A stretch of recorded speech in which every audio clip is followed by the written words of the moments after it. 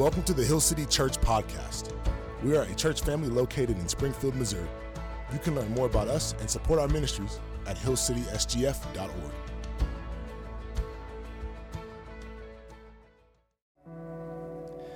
But the serpent said to the woman, "You will not surely die, for God knows that when you eat of it, your eyes will be opened, and you will be like God, knowing good and evil. I will put enmity between you and the woman, and between your offspring and her offspring. He shall bruise your head, and you shall bruise his heel." And in the same region there were shepherds out in the field, keeping watch over their flock by night, and an angel of the Lord appeared to them, and the glory of the Lord shone around them, and they were filled with great fear. And the angel said to them, "Fear not, for behold, I bring you good news of great joy that will be for all the people. For unto you is born this day in the city of David a Savior, who is Christ the Lord, and this will be a sign for you, and you will find a baby wrapped in swaddling cloths and lying in a manger." This is the word of the Lord. Praise be to God. Hill City, you can grab a seat. Good morning. My name is Aaron Nelson. I'm the Salt Company Director, which means I work with the people who sit down here in the front quite often. I'm also part of the crew that's selling some Salt Company merch out in the atrium. I know we got a lot of adults who are always asking me about it. Your opportunity is today. Get you some Saltco merch. So we are in our third week of Advent here at Hill City. And we're continuing to walk through the series titled Echoes of Eden, where we take a look at the same Jesus we celebrate arriving during Christmas time is the same Jesus that existed back in Genesis and is still the same Jesus that exists and moves today. So week one, we talked about hope. And then last week, Jonathan taught on peace and how Jesus is the good news that brings peace to chaos. And here's where we're going today. If you're a note taker, go ahead and write this at the top of your paper. This is our direction for this morning. Jesus as Savior, and you can specifically underline that word Savior. Jesus as Savior is the foundation of joy. Him and Him alone. Let's pray. God, as we just sang, you are Savior, you are Deliverer. You're the one who meets us in our situations and you rescue us. And I pray today, as we have gotten the opportunity to see the gospel proclaimed to us through baptism, that we also see it proclaimed from the pulpit and we see it proclaimed from our homes and in our workspaces. May we continue to look to you as Savior. It's in your name I pray. Amen. All right. Here's how I know we're all a little bit twisted. All right? If you don't agree with me as I say this, I don't trust you. Have you ever smelled or tasted something so bad you had to get someone else to smell or taste it? Right? Like, what a crazy thing we do. We smell something, it's like, dude, you got to catch a whiff of this. This is horrible. It's a crazy statement to make. But we all do it. Dads, in the car after a questionable meal. Oh yeah, I heard someone say, "Oh Lord," I know. Kids have experienced this from their dad after some things go down in the car ride. And the dad's just waiting to see the faces of the kids react. Take it even a step further. Have you ever smelled or tasted something so bad that you knew if you told someone how bad it was, they wouldn't try it, so you tried to pretend it's good? I didn't have little brothers, but I had a friend who did, and we would do stuff like this all the time. Be like, "Dude, vinegar, it tastes great. Take a shot of vinegar. It's awesome." And they would do it, and we thought it was amazing. It's this same tactic.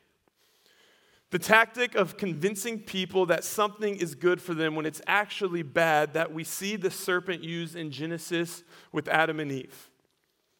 God tells Adam, "Hey, you can eat from all of the trees in the garden. All of them, except this one specific tree. If you eat from that tree, you'll die." Adam's like, "Great." Tells Eve this information, we're guessing. And then later, Eve is out for a stroll in the garden, and she comes across this very tree, this one specific tree they can't eat from, and there's a serpent. And the serpent asks her, hey, did God really say that you can't eat from any of the trees in the garden? She's like, no, God didn't say we couldn't eat from any of the trees. It's just this one specific tree we can eat from. And if we do, we'll die. And here's what the serpent says to her. You will not surely die. For God knows that when you eat of it, your eyes will be opened and you will be like God, knowing good and evil. Here's what the serpent's saying. Hey, come here. You want to be fully alive? Trust me. Eat from this fruit. It'll be good for you. Listen to him. He says, you will be like God. Or another thing he could have said is you can save yourself. You can make things better. You can experience happiness if you do this one thing. I know God said it's bad, but trust me, it's actually good. This is as bold-faced of a lie as there gets. He says, you will surely not die. But the truth is, that is what allowed death to enter onto the scene, is this very act. Death enters because the serpent convinces them through his lie that what's bad for them is actually good for them. And so now death, both physical and spiritual, has entered into the world. And it's lies like this that we continue to battle with today. Lies about what will make us fully alive, about what will save us, about what will bring us joy in life, and we'll get to those later. But for now, what I want to do is I want us to see how God reacts to the serpent deceiving his creation. He's not okay with it. We skip ahead a few verses to verse 15. God, speaking to the serpent, says this, I will put enmity, which means hostility, between you and the woman, and between your offspring and her offspring. He shall bruise your head, and you shall bruise his heel. Here's what God's saying. Hey, someone's coming to crush the serpent's head. Someone's coming to destroy the prince of lies. Someone is coming to thwart evil forever. And it's this super broad statement from God. Someone. But as we look towards Luke 2 today, we're going to get specific. It's not just someone, it's the baby in the manger.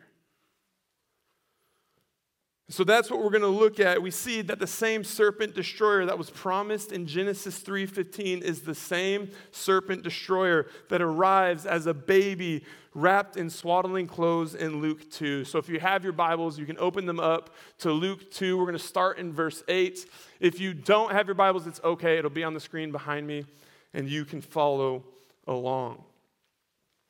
The Gospel of Luke, chapter 2, starting in verse 8, says this, and in the same region there were shepherds out in the field, keeping watch over their flock by night, and an angel of the Lord appeared to them, and the glory of the Lord shone around them, and they were filled with great fear. So in verses 1 through 7, right before we start here in verses 8, Jesus has arrived. The Messiah is officially here. He's come of this miraculous virgin birth, and he's arrived on the scene. And then right up the road a little ways is these shepherds just chilling in a field. Right? Probably just doing their job. It's nighttime. They probably hear the crickets chirping around them. They're probably chewing on some straw as they watch over their flock, just having a real calm night. And then all of a sudden, out of nowhere, there's this massive interruption. Boom, an angel appears with a lot of light because the glory of God shines on them. So it's this crazy situation. And just like any of us would be, they're scared. Naturally. So the angel says to them, fear not. For behold, I bring you good news of great joy that will be for all the people. Good news. This phrase comes from the Greek word euangelizo. Euangelizo. And it's a similar place that we get the word gospel from. And every week when you show up to Hill City, you're going to hear this word gospel used regularly. If you're curious, okay, the gospel, good news, what is this good news about? It's the good news of God's redemptive work in humanity. That's what the gospel is, the good news of God's redemptive work in humanity. And when this angel appears, the Greek word he uses here actually is not just good news. It means it conveys to proclaim good news. So here's what the angel is doing. He shows up in front of these shepherds and he's preaching the good news of God's redemptive work in and through humanity. They got a preacher. This angel isn't here like a newspaper boy on the corner of a street saying, hey, come and get your news. No, he comes with special news. In other words, the angel comes on the scene and says to the shepherds, hey, I'm about to tell you the greatest news you're ever going to hear. And it's good news, he says, of great joy. Let's get on the same page real quick. What I mean when we talk about joy, what the Bible means when it talks about joy. Joy is an internal disposition. It's not a mindset like hope. It's not just a perceived sense of happiness. It's a soul posture. A soul posture that as Christians we hold as we look to Christ and not ourselves. That's the kind of joy we're talking about here. Here's the surprising part to the shepherds and to the ones who were reading this Gospel of Luke and hearing this Gospel of Luke for the first time. It's not just that there's good news of great joy. It's who that good news of great joy is for. The original listeners of this gospel were a bunch of Gentiles, or another way to think about that is just the non-Jews. And up to this point in biblical history, our God was seen as just the God of the Jews. And so the Gentiles oftentimes felt like they were just on the outside looking in at what God was doing. And so the angel's announcement here is big because what does he say? He says, I bring good news of great joy for who? For all the people. All the people. This joy is available for and available to everybody. This is a big deal in salvation history. And that's not only clear by what the angel is saying, but in who the angel is saying it to. Yes, it's available to Gentile and Jew alike, but you know who he's saying it to? A bunch of shepherds. And we can hear shepherds and we can be like, aw, shepherds. Like that's who Jesus gets compared to, like the good shepherds. Like a shepherd's a good thing. It's like a humble position. The original readers of this, they're not hearing this and going, ah, shepherds. They're going, ah, shepherds? This good news came to the shepherds before it came to me? Shepherds had a bad reputation. They were untrustworthy, unreliable. They were seen as ceremonially unclean people because of their line of work was gross and disgusting. And so people would look at them as the socially low. So not only is this good news of great joy for the Gentile and Jew alike, but it's also for the socially low and the social outcast. This good news is literally for everybody. There's no ends of the earth that this good news doesn't reach. And I want to make sure this room understands that. This time of year, we have a lot of people who come into this building on a Sunday morning for a bunch of different reasons. My wife dragged me here. My parents have been on me all semester about getting to church, and we're in the last few weeks of the semester, so I'll come for the last little bit. Maybe I just felt like I needed to. I've been trying things all year, and none of them are working, so I figured I'd give the church thing a try. And it's easy to show up in a place like this on a Sunday and hear about this type of good news and be like, that's for other people. Please hear the angel of the Lord. This is for you. This good news of great joy is available to you. It's easy to hear things like this, and you're the kind of person who shows up in here on a Sunday morning and you feel like the roof should fall in on your head because of how messed up your life is as you arrive. You're like, I'm at rock bottom. My life is such a mess. If the people around me knew what was happening in my life, the way I was living it, they'd kick me out of here in a heartbeat. Hear the angel of the Lord. This news is for you. It's not more for the people on your left and your right. This news is for everybody. There's no soul, no heart that this good news doesn't reach. If it can come to a shepherd, the good news can come to you. But what's the occasion for this joy? We know it's good news of great joy. We know it's for all people. But what's the occasion? What brings this joy? The angel goes on to clarify that in the next verse. It says, "For unto you is born this day in the city of David a Savior." If you have your Bibles, you can underline that word Savior right there. In the city of David a Savior, who is Christ the Lord. Let's talk about this word Savior. I think it's really easy as followers of Jesus to get used to this word. That this word can lose its power when we read it or when it's said. That we forget the gravity that the word holds. Here's what the meaning of Savior is: a rescuer and a deliverer. That's what a Savior is. Let me paint a picture for you. There's someone stuck in a burning house. And there's no way they can get out of this burning house. And imminent death is right there. There's no way they can escape. And they know things have went south. And it's hopeless. Here's what a Savior does. The Savior kicks in the door and comes out and drags the person out. That's a rescuer. That's a deliverer. That's a Savior. And whether we know it or not, Christian or non-Christian alike, we all believe in Saviors. We all turn to Saviors to bring us joy, to make us feel fully alive, to rescue us. Matt Chandler, who is a pastor down at the Village Church in Texas, talks about 4 different Saviors that we turn to that are not the Savior.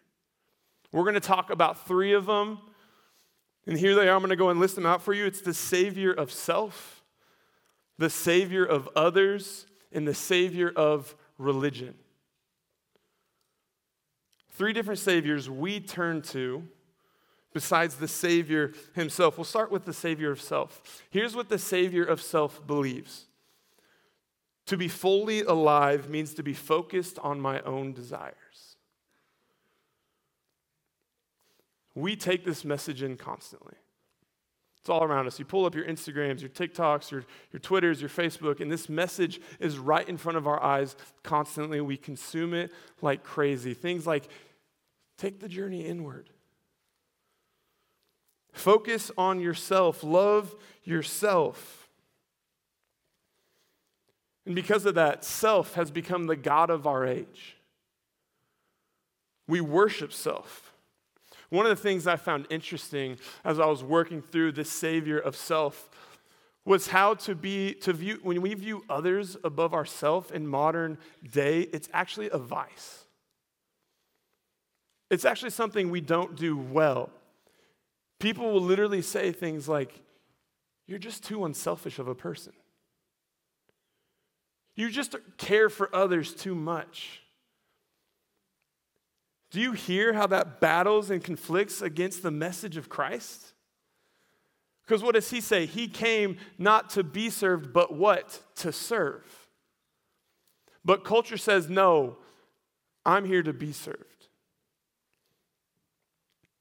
And self becomes our God. Instead of going to the Savior, we become one. The self and the desire of the self become our God. So that's Savior of self. The next one, Savior of others. Savior of others. And here's what the Savior of others believes. To be fully alive means to find someone/someones to complete me. If I find the right person or the right people, I will be made whole. Here's the form some of these take. If I can find the spouse, or the friends, or the coworkers, or I have the baby, or maybe even if I find the mistress, I'll feel fulfilled.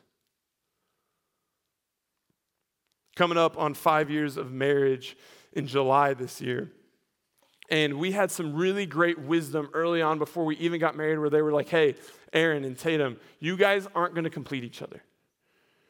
Like once you get married, you're not going to be made whole now that you've arrived at the destination of marriage. You're going to have to fight that idea. And I was hearing them say this, and I'm like, totally. Right, that's only the spot God can fill. I know my spouse cannot make me whole. And that made a lot of sense logically, but my heart and the bend of my heart felt differently. Flash forward 6 months into our marriage, and I feel lonely. And so what do? I go to my wife to try to save me from my loneliness. And she can't, because of course she can't. That's not her job. But because she can't, what happens to me? I feel more lonely. And so I go back to her again to fix my loneliness, and it doesn't work. And so I step into this cycle of asking her to save me and her not being able to. And then I'm feeling like, what's happening? Why isn't this solving my issues?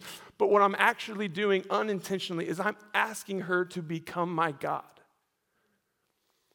I'm asking her to save me, and that's a role she can never play, and I should never expect her to play. Savior of self, Savior of others, and the final one, Savior of religion. And here's what the Savior of religion believes. To be fully alive means to be good. To be fully alive means to be good. And don't just think spiritual religion, think ideological religion. The ideas that we subscribe to in life that become our religion. A couple of examples. Here's one. Religion of stuff. In modern day, we call this materialism quite often.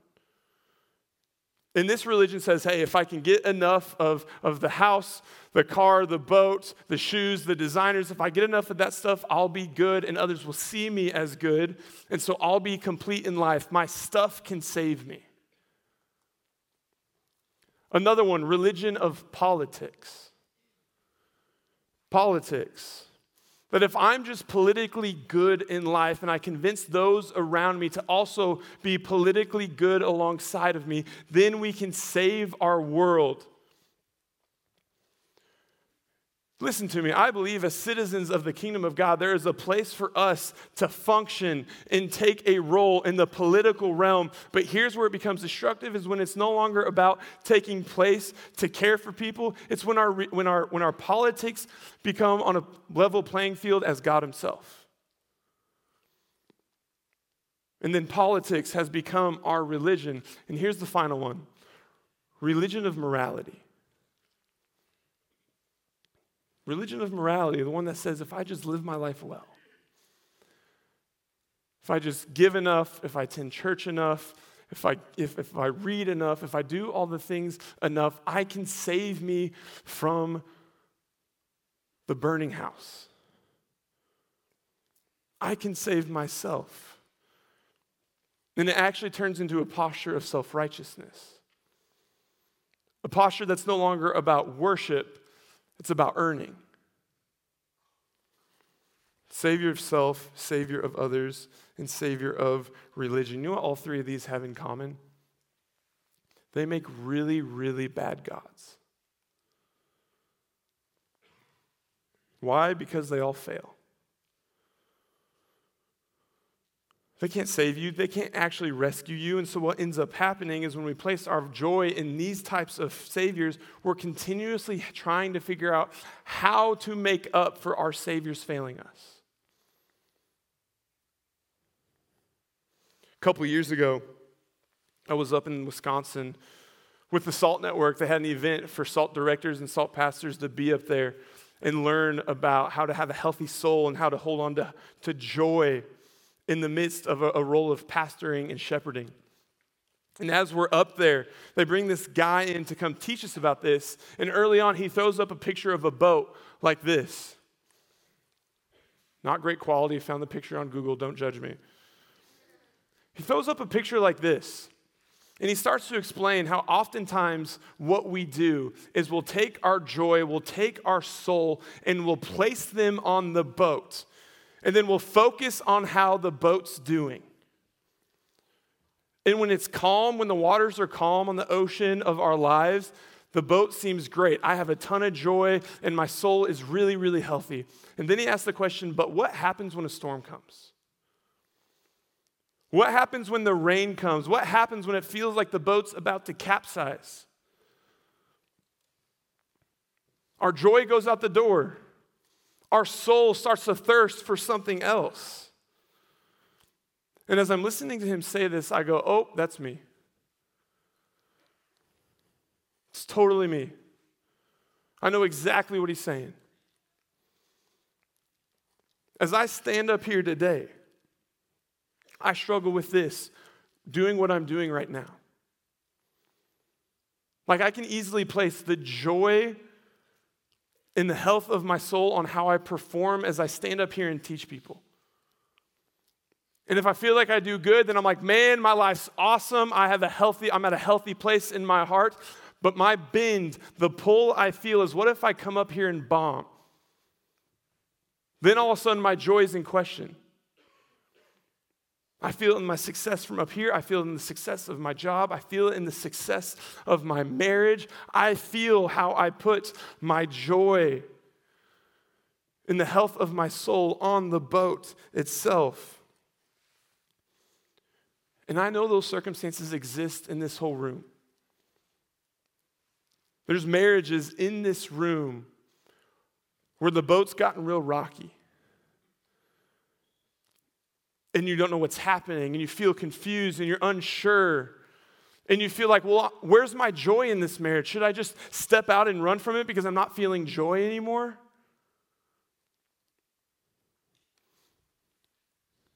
And here's the question I want to humbly ask you to ask yourself, because it's the question I have to be willing to ask as I walk off this stage later. What is my joy based on? What is my joy based on? Whether it's your marriage or your friendships or your work or your success, what is your joy based on? Are you hoping that things like this are going to save you? Because when we look to self or others or religion as saviors, they fail us. They don't lead us to being fully alive. Why? Because they're all fickle saviors. Every single one of them. And that's why today what I want to do is I want to remind us of where true joy comes from. Where true joy comes from. And it comes from the serpent destroyer. And that serpent destroyer is also the baby that arrived in a manger. And his name is Jesus. And we look to Jesus as Savior. We keep talking about this word Savior a lot, and I want to make sure we understand what we need saved from. What do we need rescued or delivered from? And it's a good question. We're going to find the answer in Ephesians. We look to Ephesians 2. It says, and you were dead in the trespasses and sins in which you once walked, following the course of this world, following the prince of the power of the air, the spirit that is now at work in the sons of disobedience, among whom we all once lived in the passions of our flesh, carrying out the desires of the body and mind, and were by nature children of wrath like the rest of mankind. Hill City, this is our burning house. This is our burning house. This is the exact thing we need rescued from. Our burning house is that we follow the course of the world. Our burning house is that we live in the passions of our flesh and that we carry out the desires of the body and mind. Our burning house is that we are children of wrath by nature, and we need saved from that death. It's the same death that Adam and Eve need saved from. We need to be saved from our addictions, our selfishness, our idolatry, our pride, our sexual brokenness, our hatred, our judgment. And the list goes on and on and on. And what we do is we scramble to figure out how to save ourselves from that. We take fire extinguishers in a raging house fire and try to put it out with fickle saviors, and we can't. Nelson, I thought you said this was good news of great joy. It is. Because Ephesians 2 goes on. But God, being rich in mercy, because of the great love with which he loved us, even when we were dead in our trespasses. Hear this next line. Made us alive together with Christ. By grace you have been saved. Hill City, you want to be fully alive? Don't look to yourself. Don't look to others. Don't look to religion. As Ephesians says it, what makes us alive? Christ. You want to be fully alive? Look to the baby in the manger. Look to the God that took on flesh. Look to the perfect life that we cannot live. Look to the death that we deserve. Look to the empty tomb. Hill City, you want to be fully alive. Look to Jesus as Savior who succeeded in every way in which we failed and stood strong in every way in which other saviors crumbled. That's where our saving grace comes from. Nowhere else. And he tells us as much in the Sermon on the Mount in Matthew 7. He says, everyone then who hears these words of mine and does them will be like a wise man who built his house on the rock. And the rain fell and the floods came and the winds blew and beat on that house, but it did not fall. Because it had been founded on the rock. When we build our lives on world-made saviors, they fail. And guys, we feel it. We feel the saviors we choose that aren't Christ as Savior failing around us constantly. We're trying to pick up the pieces. I do it. We feel the weight in the holes that these fickle saviors provide. But when we build our lives on the foundation that is Christ, there is joy. Because of who he is and what he's done. So I'm in Wisconsin, and this guy's teaching us about how to have healthy souls and how to hold on to joy in our lives. And he's talking, and he actually zooms out from that picture, and a picture similar to this pops up. And if you look on the far left of this picture, there's an anchor down below. And he says, oftentimes what we can do, this is what I'm thinking as I'm listening to him, oftentimes what we do is we get too focused on the boat and what's happening to the boat above the surface that we lose sight that there's an anchor below. And that anchor is Jesus. That anchor is what holds us. The anchor is what gives us joy, but we get too focused on what's happening to the boat on the surface because what happens below the surface of the ocean? Where the anchor's at, it's much calmer. There's not big old waves down there. There's not storm. There's not wind. It's much calmer, and that's who Jesus is. Jesus is the anchor that holds our boat.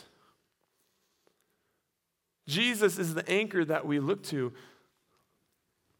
I feel the burden and the weight of what's happening to families in this room and across the city. Loss of loved ones, divorces, miscarriages, so many unimaginable, heartbreaking things. Can I remind you this morning of the anchor that is Jesus? And just because that anchor exists doesn't mean that it takes away the pain and the hurt and the struggle of what's happening above the surface, but it does remind us that we, in the midst of any circumstance, can still have joy. Can I remind the person in the room who's really unsure of their future?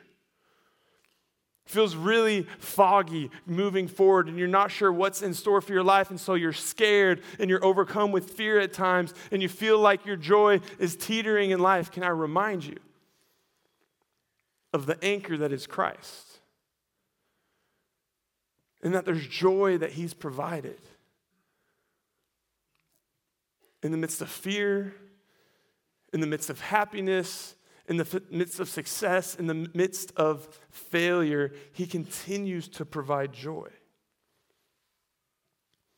To be fully alive means to look to Christ as the foundation of our joy. And just to remind you, joy is the sole posture we have as we look to Christ and his goodness, not as we look to us and our goodness. Our joy never comes from us. We don't save ourselves, and neither do other things of this world. It only comes because Christ is good.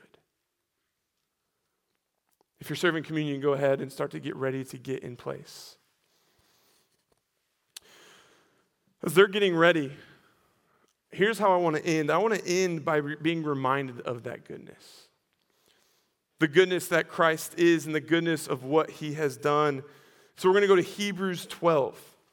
And in Hebrews, the writer, he's encouraging Christians to keep persevering and continuing the race of the faith.